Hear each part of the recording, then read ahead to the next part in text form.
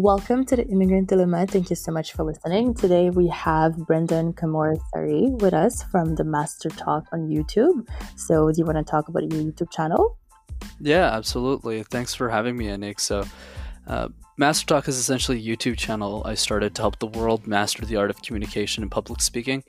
Started in my mother's basement with a phone and no budget, and then one thing led to another. My production got better, I got better, and here we are today. That's awesome. We all started from there. Me too. I started from my parents' basement, and I'm not where you are yet, but since that you're having a lot of views and it's really working amazingly for you, that's great. Do you want to share some experience on like how you started, what works or not? Yeah, absolutely. I'm happy to do that. So when I started university, the last thing on my mind was to be a YouTuber. That's definitely for sure. Much like a lot of, I guess, the immigrants who have probably immigrated to your country, whether it's the States or the US or Canada or any country. We're not too worried about creating content. I guess we're more worried about how do we get out of poverty and provide a better opportunity for people after us. And I was no exception to this rule. My parents immigrated in the 1990s from Sri Lanka. I was born and raised in Montreal, so I speak 3 languages: English, French, and Tamil. And for me, growing up, it was a challenge in the sense that I went to a French education system without knowing the language. So my whole life, not only was I uncomfortable with this idea of presentations, I had to give them in a language I didn't even know. So the last thing on my mind was to be a YouTuber. But then when I went to university, I did these things called case competitions, where I presented for fun, essentially. I did it competitively. So I presented 500 times, coached dozens of people on public speaking. And then after I graduated from university, I kind of just asked myself, what more could I do for the world? And that's when the idea for this YouTube channel came to be. I honestly thought it was a stupid idea for the first couple of months, but I think the advice I have for people is if your content is serving somebody, if it helps and they tell you they need it and they watch it, you don't need 1 million people watching your stuff. You just need the right 100, the right 1,000 people, and if they're all loyal to what you're doing, you're probably doing something worth doing. It's definitely, you need to target your audience. Definitely, that would be the first key to any online business, YouTube or Instagram, social media and stuff. It's really to have a targeted audience. That's great. Me, I'm in digital marketing, so I know all this stuff. Something that really interests me is coming from an immigrant background myself. So I would say for my new audience was listening to that podcast. I'm from Haiti and I immigrated here when I was a teenager with my parents. So coming from an immigrant background, was it difficult to tell your family you wanted to be a YouTuber? Like I know some immigrant families, they have like 4 jobs that they take they take seriously. Was that difficult for you? Was it a challenge or no? No, that's a very interesting point of starting this conversation off. I think the way that I see it, especially with my immigrant mother and culture that I came from, I think the strategy we all need to take is we need to build trust incrementally. So what does that mean? It means saying, I'm going to get this education, I'm going to do this thing, but then when I start to make my own decisions, you need to trust me that those are the right ones. So obviously my mom, when I started the YouTube channel, the reason she was so supportive had nothing to do with the YouTube. She thought it was a crazy idea. The reason she supported me is because I made the right decisions my whole life. I never came home drunk. I never did bad stuff. I never got into alcohol. I never made any bad decisions. So even if those decisions are different from the culture where she comes from, she looks at me and says, well, I trust you to make the right decisions because I've always trusted you to make them. But if you build the wrong trust with your parents and you don't follow the rules, you don't do the right things, well, obviously they wouldn't support you. Why would they? Why should they? Because you never listened to them and you never took care of them. So I think the key here is to be empathetic to understanding the traditional values of the culture in which your parents came from and merging that and finding a middle ground with the modern values that we have in the immigrating country, or the country rather that we're born in. And that's the dilemma we're all facing, is really trying to find that balance between respecting our parents' culture or the tradition and mixing it with the modern views that we have into our new country. Let's just put it like that. So do you have any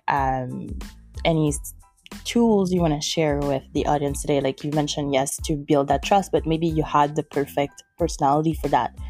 Some people might be struggling with building that trust. They might think it's just not worth it, or or just they don't have the tools to build this trust. It might be difficult for some. Do you have any skills you want to share that's like a must for us to have for building that trust? Like, I don't know if you're really understanding where I'm going with that, but I know you might just have the perfect personality for this situation.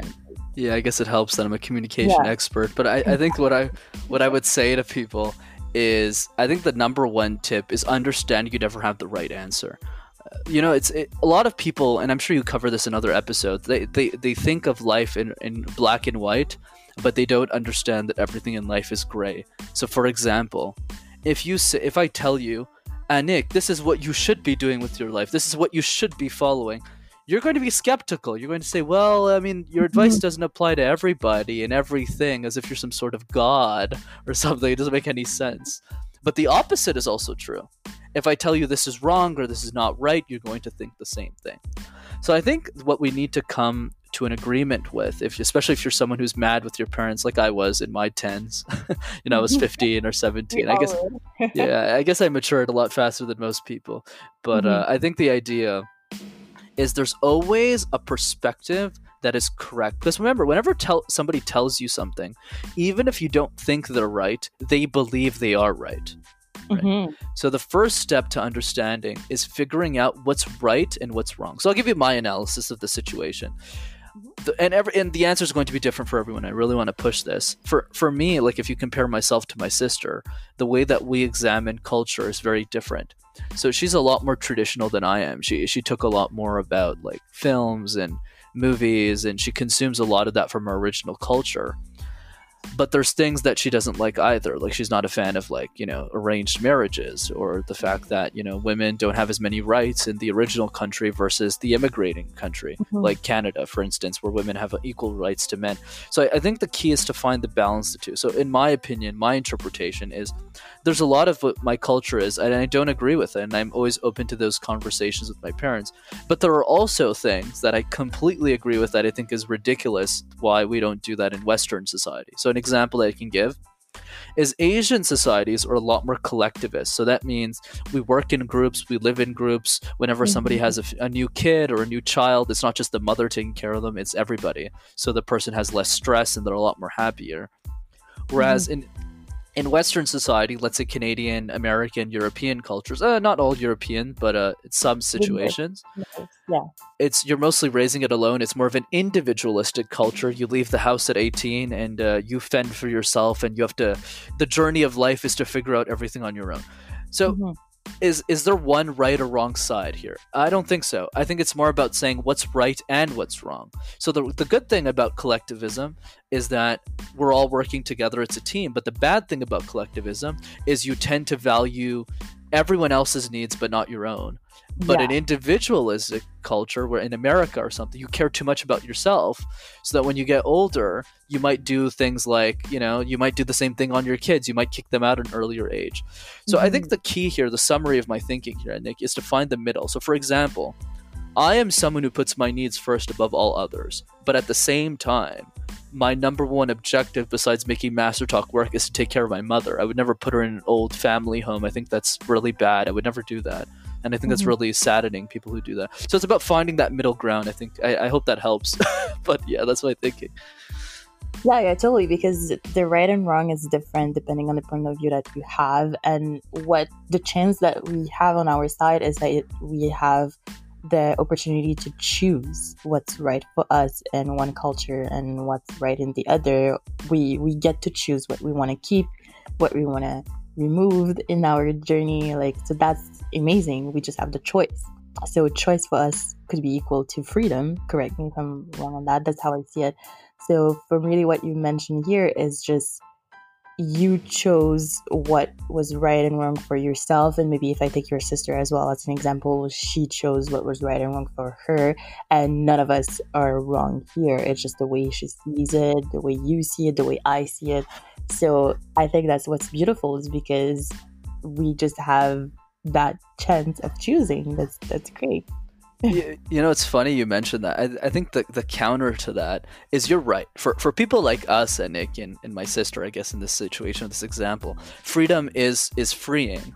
because of these choices. But for a lot of people in society, the freedom, the ability to make more choices is also a prison, because they don't know what to pick. So before, in like the 1950s, and I'm not saying those times were better, but times were less confusing. The man did something, the woman did the other thing, and then we would learn to like each other, not really love each other, but we know what the rules of the game are. We all know we're all going to heaven or hell depending on what we do, or depending on what your religious beliefs are. So even if there was less choices, there was also less confusion. Whereas today, there's a lot more choices. So for the people who take the time to choose, their lives are much better for people like us. But for those who don't take the time to reflect and choose, they're actually a lot more miserable, because they don't know if what they're picking is actually the right thing. Yeah. And honestly, what I think personally, for the people that are like, they have too many choices and they might get lost and don't know what they want and it's harder, it's because we're so used to by the book, even though we're having that choice now, but it could get better in other generations after us, because we're still used to knowing what to have to do every day. We're so used to that path. So when we're trying to go and find our way on our own terms, we're still having the back of our head that someone should tell us what to do. So like, that would be my journey. It's like, right now I just became super strict. I'm like, I'm choosing this, no more question about it. It just makes my life easier, because before I was questioning, I was like, okay, I'm choosing that, why? And then this week I feel like I'm all about this choice, and then next week I'm like, no, you know what, I want to change. Like, I'm changing my mind. So I had to teach myself to like choose that. So the only difference between the older generation, like you mentioned, they had like ABCD, they had things to do just because someone else was choosing it for them. So the way I found my balance was like, I am the one choosing that for me, and I'm gonna be strict about this and not questioning myself in 5 days. So I think that's the beauty of it. Like, on my perspective, is that I am the one who's choosing what I want to do, and I'm gonna keep that, instead of having someone else choosing it for me and telling me to keep this. Do you see the fine line here? I absolutely do. It's this idea of, as long as I make choices that make sense to me, and I'm making those decisions, it gives me clarity. But if someone else starts making them for me, I get frustrated. Exactly. And then I keep it, I stick to it. Because I think, especially like our generation now, we don't stick to things. That's true. I think the biggest challenge that we have, and also on the immigrant side, especially the children of immigrants, or the children who immigrated at the early stage of their life, they're facing that like, we need to stick with this. Like, you can choose whatever you want, but we need to learn how to stick with it. And that's what our parents had. They just knew how to stick with it, but the choice was coming from someone else.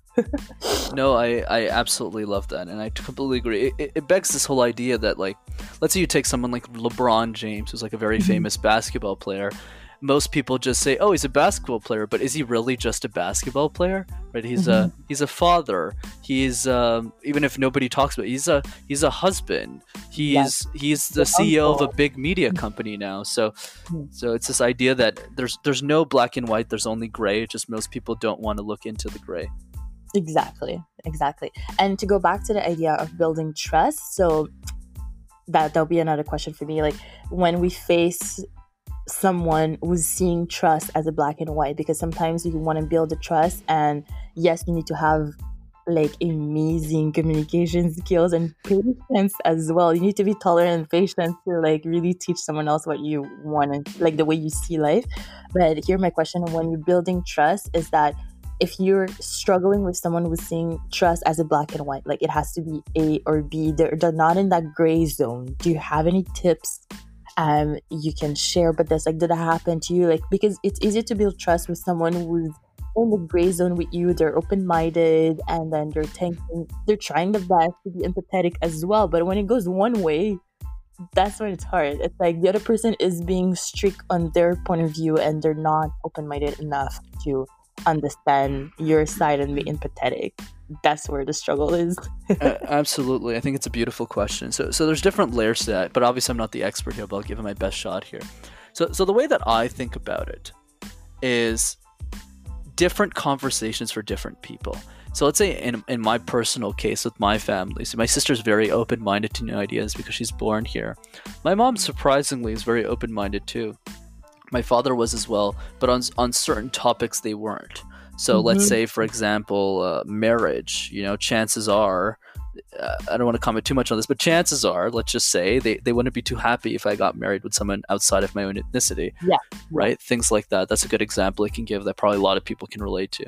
So I think the way that we want to start building trust with people that not many people do is asking open-ended questions instead of closed-ended ones. So let's say, for example, we're having a conversation, me and you, and we're trying to talk about, I don't know, what makes the most sense. Like, how did you grow up in Haiti? How did that work? So instead of saying, oh, well, Nick, this is the way I did it, and this is the way it's going to be. No. Yeah, exactly. Instead, it's, Nick, tell me more about your upbringing. Why did you believe this? Why did you believe that? Why is that important to you?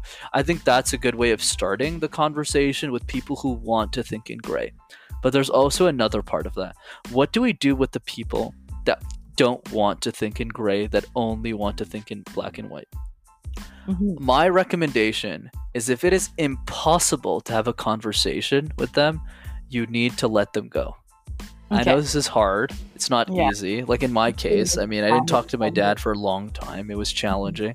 But I think the key is, if someone isn't willing to have a conversation about the gray, and luckily for us, we get to pick our partner and our friends, so at least we have control over that. But for the family, is the only thing we don't get to pick. I got lucky with mine, fortunately for me. But there's some people, like I give an example. One of the co-founders of Yes Theory. It's like a very popular YouTube channel, like with 6 million subscribers. There's a guy named Amar, and his dad literally told him, if you keep doing this YouTube channel, I'll disown you. Wow. Right? Like, it's really, and his dad disowned him. Like, it was really horrible. And in that situation, the conversation isn't possible. I don't think that's most people. I think that's maybe, I'm going to use a number here. I don't think it's everybody. That's probably less than 10% or 20% of situations. But I'd say in most cases, you want to do two things. One is open-ended questions. Why do you believe this, Mom? Why did you think this? Why did you evolve to be this way? And then you could find the gaps in their thinking and try and correct it. But the second thing that's very important is mirroring. So mirroring means that you mirror the tone of how the other person is speaking. See, my mother's a very petite, small, shy woman. I don't yell at her. That's not nice. That's not kind. She closes off really quickly. In the same way, when I'm speaking to you right now, Nick, you're someone who's a bit more introverted. You have a bit more low vocal variety. So I'm matching it. But if you've seen my videos, you probably realize that I'm a lot more energetic when I talk. Yes. So I'm sure as I talk, you kind of feel like, wow, Brendan's talking to me in such a way that it makes me feel like he understands me, right? Right. So this is what we call this idea of mirroring the energy. So I'll give you an example to demonstrate this. So let's say you're a therapist, right? Two people come into so let's say we're both therapists and two clients come in. So client one comes up to you and goes, Nick, I don't know if I can do this. This doesn't make any sense. I don't know what I'm going to believe in. I don't know if this is going to work. And then you as the therapist need to mirror that energy. You're going to look at them and say, well, of course you can do this. Or you wouldn't be in my office if you wouldn't be able to do this anyways. And then the other person says, wow, Nick understands me. I think I can work with her. I think I can do business with Brendan. I think this person gets me. But the opposite is also true. Hey, Nick, I'm really, I've been feeling depressed a lot lately. I don't really know what's going to happen. I'm also really scared of public speaking. This thing is really frightful for me. I don't know what to do. So when you reply, you would say something like, well, when I was a kid, I used to struggle a lot with communication too. How about we do a couple of exercises and see where it goes? It's all about mirroring the energy. So the key is, as the immigrant kid who is listening, which is assuming is the case for most of us, we need to take the initiative because our parents did not learn these skills. And I'm sure I can speak on behalf of pretty much all men in the last generation. They were not taught how to deal with their emotions, so they would let them out in a very aggressive, direct way. And obviously, as you can tell from me, I'm a bit more of a woke man because I learned that skill because I immigrated to a modern society. So I think the key here is we need to take the initiative, not let it on our parents. We need to take the responsibility, the initiative to say, I want to communicate to you in a new way. And if you're going to reciprocate, then let's have a conversation. It just happened to be the case with my mom, and now we have a pretty awesome relationship. That's really amazing. Like I'm learning so much from that podcast, and I really did not know the mirroring part. That was amazing. Like even the opposite, like if someone is coming with a lot of energy, I have to like stick with this. Basically, I have to also get that big energy as well. So that's amazing. So great. So I guess if you want to talk about your YouTube channel more, like do you do any specific things on your YouTube channel? Is it just about like business, or do you give like skills like that? Tips like that, I should say. Sorry. Yeah, for sure, absolutely. No, nothing to apologize for. I think the idea for the context of the show that I really want to push here is communication is everything. Right? Communication isn't just the speech that you give in front of 1,000 people or 50 people at work. It's the conversations you have with your immigrant parents. It's the conversations you have with the person you're going to end up spending your life with. It's the conversations you have with your kids. It's the conversations you have with your friends. It's everything.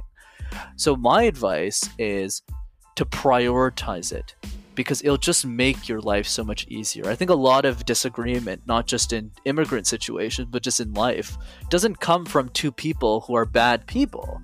Because I honestly think most human beings are generally well-intentioned. I think the issue stems from miscommunication. So if we get into a fight, Anik, the issue isn't you're wrong and I'm right, or I'm wrong or you're wrong. It's I actually didn't understand what you said in the same way you didn't understand me. So how about we use better language so we can be clearer with what the person is saying? I think that's the middle ground that 99% of people don't think about. So my hope is through the YouTube videos where I do cover things like that, I hope you can learn all of that stuff for free and apply it in your life. And the YouTube channel, for those who want to check that out, is Master Talk in one word. And if you want to send me a message and connect with me personally, that's on Instagram. You can message me at Master Your Talk. Awesome. So thank you so much, Brendan, for the podcast today. And then everybody, please go follow him. It's amazing. And even myself, I'm going to continue watching your videos. I checked some of them and I'm learning so much. It's amazing. Thank you. Of course, my pleasure.